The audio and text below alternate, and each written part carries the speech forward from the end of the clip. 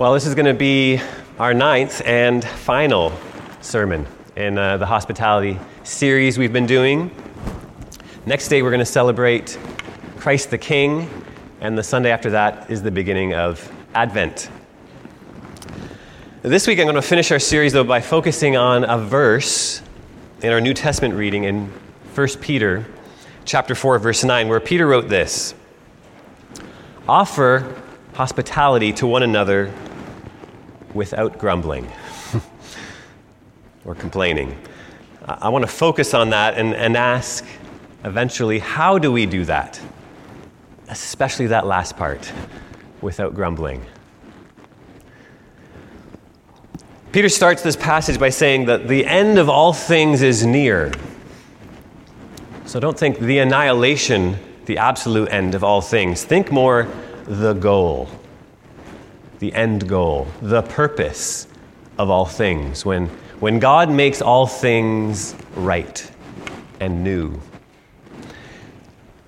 And don't just think chronologically, think spatially, as in not far away, close at hand, just behind the veil, breaking in even at times through the veil. Therefore, Peter says, be alert, of sober mind, think clearly, reasonably about this, so that you can pray, he says. So you can pray the most reasonable thing to pray: may it be on earth as it is in heaven. May it be here, Father, with us, like it is there where you are. We want some of that newness here to break in to our side of things. Yes, Father, it's near. May it be more near. Above all, Peter wrote, love each other deeply, because he says love covers a multitude of sins. That's what God's love does for us. God's love covers all our sins. That's the love we're to receive from him and to give to one another. The love of God that covers all our sins and that offers hospitality to one another without grumbling. So if you notice in this part of what Peter's talking about, this isn't the calling of a special few. He doesn't say, you who are gifted in love and hospitality, you do this thing. No, this is a general call to all Christians to do. That's the call of love, and that's the call of hospitality in the New Testament. He then goes on to show the different ways that can be played out in the community of faith. He just gives 2 examples where Paul in other places gives a whole bunch. But for some, that might be expressed by offering the people of God the Word of God. For others, that might be expressed through deeds of service, he says, offering food, clothing, shelter, a listening ear, attentive eyes. There are a variety of ways that we love one another and show hospitality to one another to the glory of God. And one way is with grumbling, and the other way is without. And without is hard, because the way is hard. The way of Christ is hard. I've said before that at the center of the kingdom, at the center of the life of Christ, at the center of hospitality and the Christian life is a table. And also this morning we can say a cross. Jesus said in our gospel reading, whoever wants to be my disciple, that is, whoever wants to follow me and go on the way that I am going, they must deny themselves and take up their cross and then follow me. And this is going to be true no matter what you are or what your vocation is. In our sexuality through the lens of Scripture class, we've been talking about how both monogamous marriage and celibate singleness both can be God-honoring paths to human flourishing. But both have a cross in it. Both require us to deny ourselves in different ways. To offer the radical welcome of Jesus means at times we're going to have to say no to ourselves and to our desires and to our comforts. We do this not because we are worthless. Otherwise, a sacrifice wouldn't mean anything. The sacrifice of our lives. We say no to our desires in order just to say yes to God and His desires. In order in certain circumstances to say yes to somebody else's needs, what they're lacking. So we say no to what we want to say for a time in order to let somebody else be heard. We say no to what we're hungering and thirsty for in order to satisfy somebody else's hunger and thirst. And I think it's important to realize this doesn't mean we're supposed to sacrifice all the time, 24/7. That's not obedience. It's better to obey, the scriptures say, than to sacrifice. Sometimes obedience means sacrificial giving. At other times, obedience means receiving a gift from God or from somebody else. There's a time, I guess we said before, to open the door of hospitality, and there's a time to close the door. And following Jesus on His way is learning about when we do one or the other and how we do one or the other as we're going along. And sometimes that sacrificial giving can hurt, is painful, and it makes us want to complain and grumble. It hurts so much.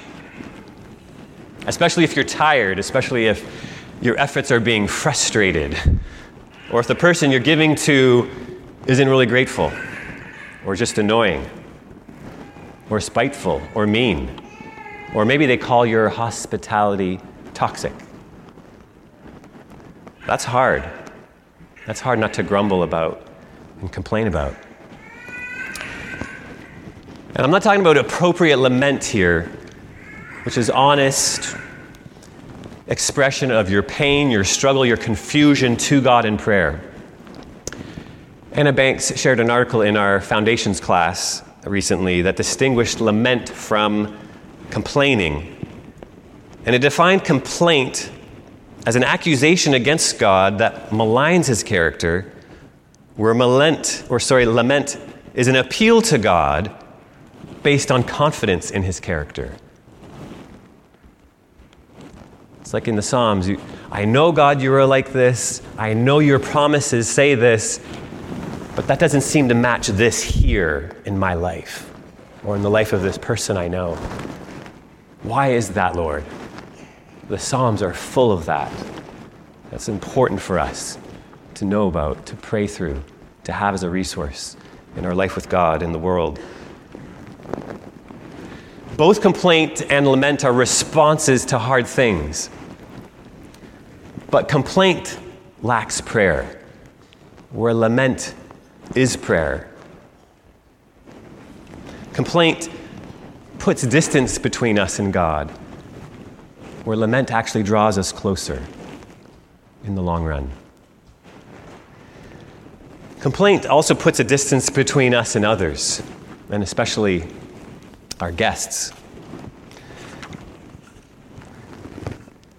So going back to last week, complaining can turn our guests into just a burden. When you're so annoyed and irritated that you have to love and serve this person, when that happens, you're no longer hospitable. And the person on the receiving end of this grumbling hospitality would rather be somewhere else. Our Proverbs 15:17 speaks to this. Better a small serving of vegetables with love than a fattened calf with hatred. Maybe the vegetarians amongst us would say, yeah, of course. I was trying to say that for a long time. I'm looking at Connor because I know he's a vegetarian. The atmosphere and disposition of the person is more important than the menu, I think is what's being said there. Thoreau wrote about this in his book, Walden. While I don't agree with his transcendentalism, I resonate with what he says about hospitality here. It's a longer quote, but it's worth listening to. I sat at a table where rich food and wine were in abundance, and there was great attendance, but it was lacking sincerity and truth. I went away hungry from the inhospitable horde or board. The hospitality was as cold as the ice. I thought that there was no need of ice to freeze them. They talked to me of the age of the wine and the fame of the vintage, but I thought of an older, a newer, and purer wine, of a more glorious vintage, which they had not got and could not buy. The style, the house and grounds and entertainment passed for nothing with me. I called on the king, but he made me wait in his hall and conducted like a man incapacitated for hospitality. There was a man in my neighborhood who lived in a hollow tree. His manners were truly regal. I should have done better had I called on him. Better, a small serving of vegetables with love than a fattened calf with hatred or arrogance. Again, the atmosphere and the disposition of the guest or the host is more important than the menu. Even though the menu is important, I love good food. I'm not downplaying good food.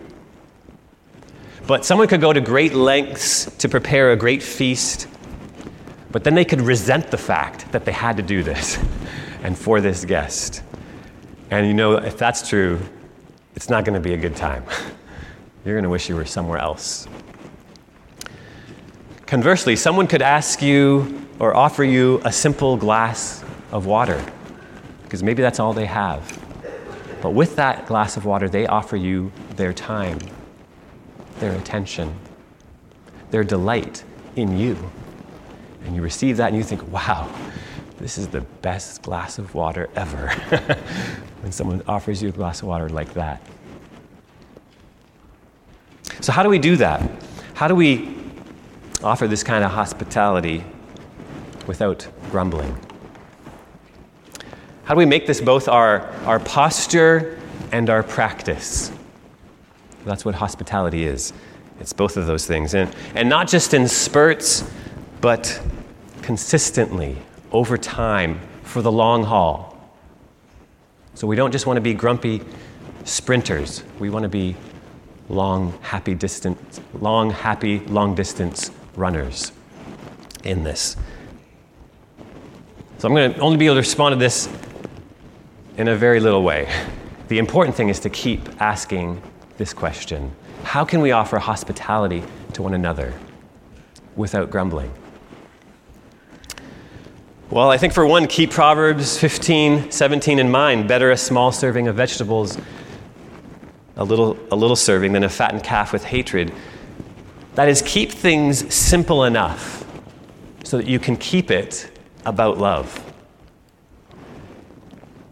When things get too fancy sometimes and too complicated, and you notice your hospitality is turning into a grumbling hospitality, you need to stop and ask a few questions. Is this really about this person serving this person? Or is this more about impressing them? And in the end, you're not impressing them, if that's what happens. I think the thing to ask yourself, and this depends on who you are, how can I keep things simple enough to keep this about love for this person who's before me? Simple enough, both in the practicalities of what I'm doing and in my motives. It's not always easy to figure out. So maybe instead of a full-blown meal that you're thinking of, maybe just have dessert. Maybe just have coffee. Maybe just a nice glass of delicious water. And again, I think we have to recognize everybody's bandwidth is different depending on your personality, what's going on in your life, the time of the week, the time of day. And so there's some people who can throw a feast all the time for people in any circumstances. But that's not true for most of us. So the key is to know our own limits and not be ashamed about that. but to keep things simple enough for you that you can keep it about love and making much about God in all of this, in his welcome. As Peter wrote, each of you should use whatever gift you've received, again, not to impress each other, but to actually serve one another, he says. And do it as faithful stewards of God's grace in its various forms. I love how the Message puts this last part. Be generous with whatever God has given you, passing it around so all get in on it. So thinking of the unique gifts you've been given by God, when you bring that to the table, you're offering that for all to enjoy. Thinking of your giftings like that. And so he goes on, if anyone speaks, well, they should do so as the one who speaks the very words of God. And that keeps me from grumbling. When I'm preparing, I'm offering a sermon, or I'm just reading the scriptures to people, I'm offering this portion of the meal, the portion that Mary was enjoying, Jesus says was the good part. I get to play a part in offering that portion at the table. That's a joy, that's an honor. That keeps me from grumbling about it. Peter goes on, though. He says, if anyone serves, they should do so with the strength God provides. So this serving includes what Martha was doing with her hands of hospitality. It includes what Mary was doing with her ears of hospitality. The first hospitality. This includes anything we do that actually serves and blesses somebody, whether it's in the church or whether it's in the world, in our careers or vocations. And if we do these things with the strength God provides, that's going to keep us from grumbling, especially if we remember the joy of the Lord is our strength. So we need to make sure that we are on a regular basis turning to him to receive this joyful strength that he is ready and willing to give us, that Jesus died to give us. We need to have rhythms of grace in our life, rhythms of Sabbath where we stop to turn to the Lord, to receive this joyful strength he gives us through the scriptures, through the living waters of the Holy Spirit, through these mornings when we sit together in our neighborhood groups, in our triads, in spiritual friendship and spiritual direction. And the more we do that, the more we're going to be able to say and discover with David what he discovered in our psalm at the end. You make known to me the paths of life, the path of life. You fill me with joy in your presence, with eternal pleasures at your right hand. That path of life is the way of Christ in the New Testament, which has a cross on it. His way is not about self-preservation. That's the way we shrink and lose our life, Jesus says. His way is about self-denying at times, self-giving, which is a way to expand and find our life, Jesus says. It's a way to find your life, which eventually ends up in resurrection life. This path is the way of God, and so puts us in the presence of God, where there is fullness of joy, which is our strength, which is going to keep us from grumbling more than anything else, as we offer hospitality to one another to the glory of God. Let's pray.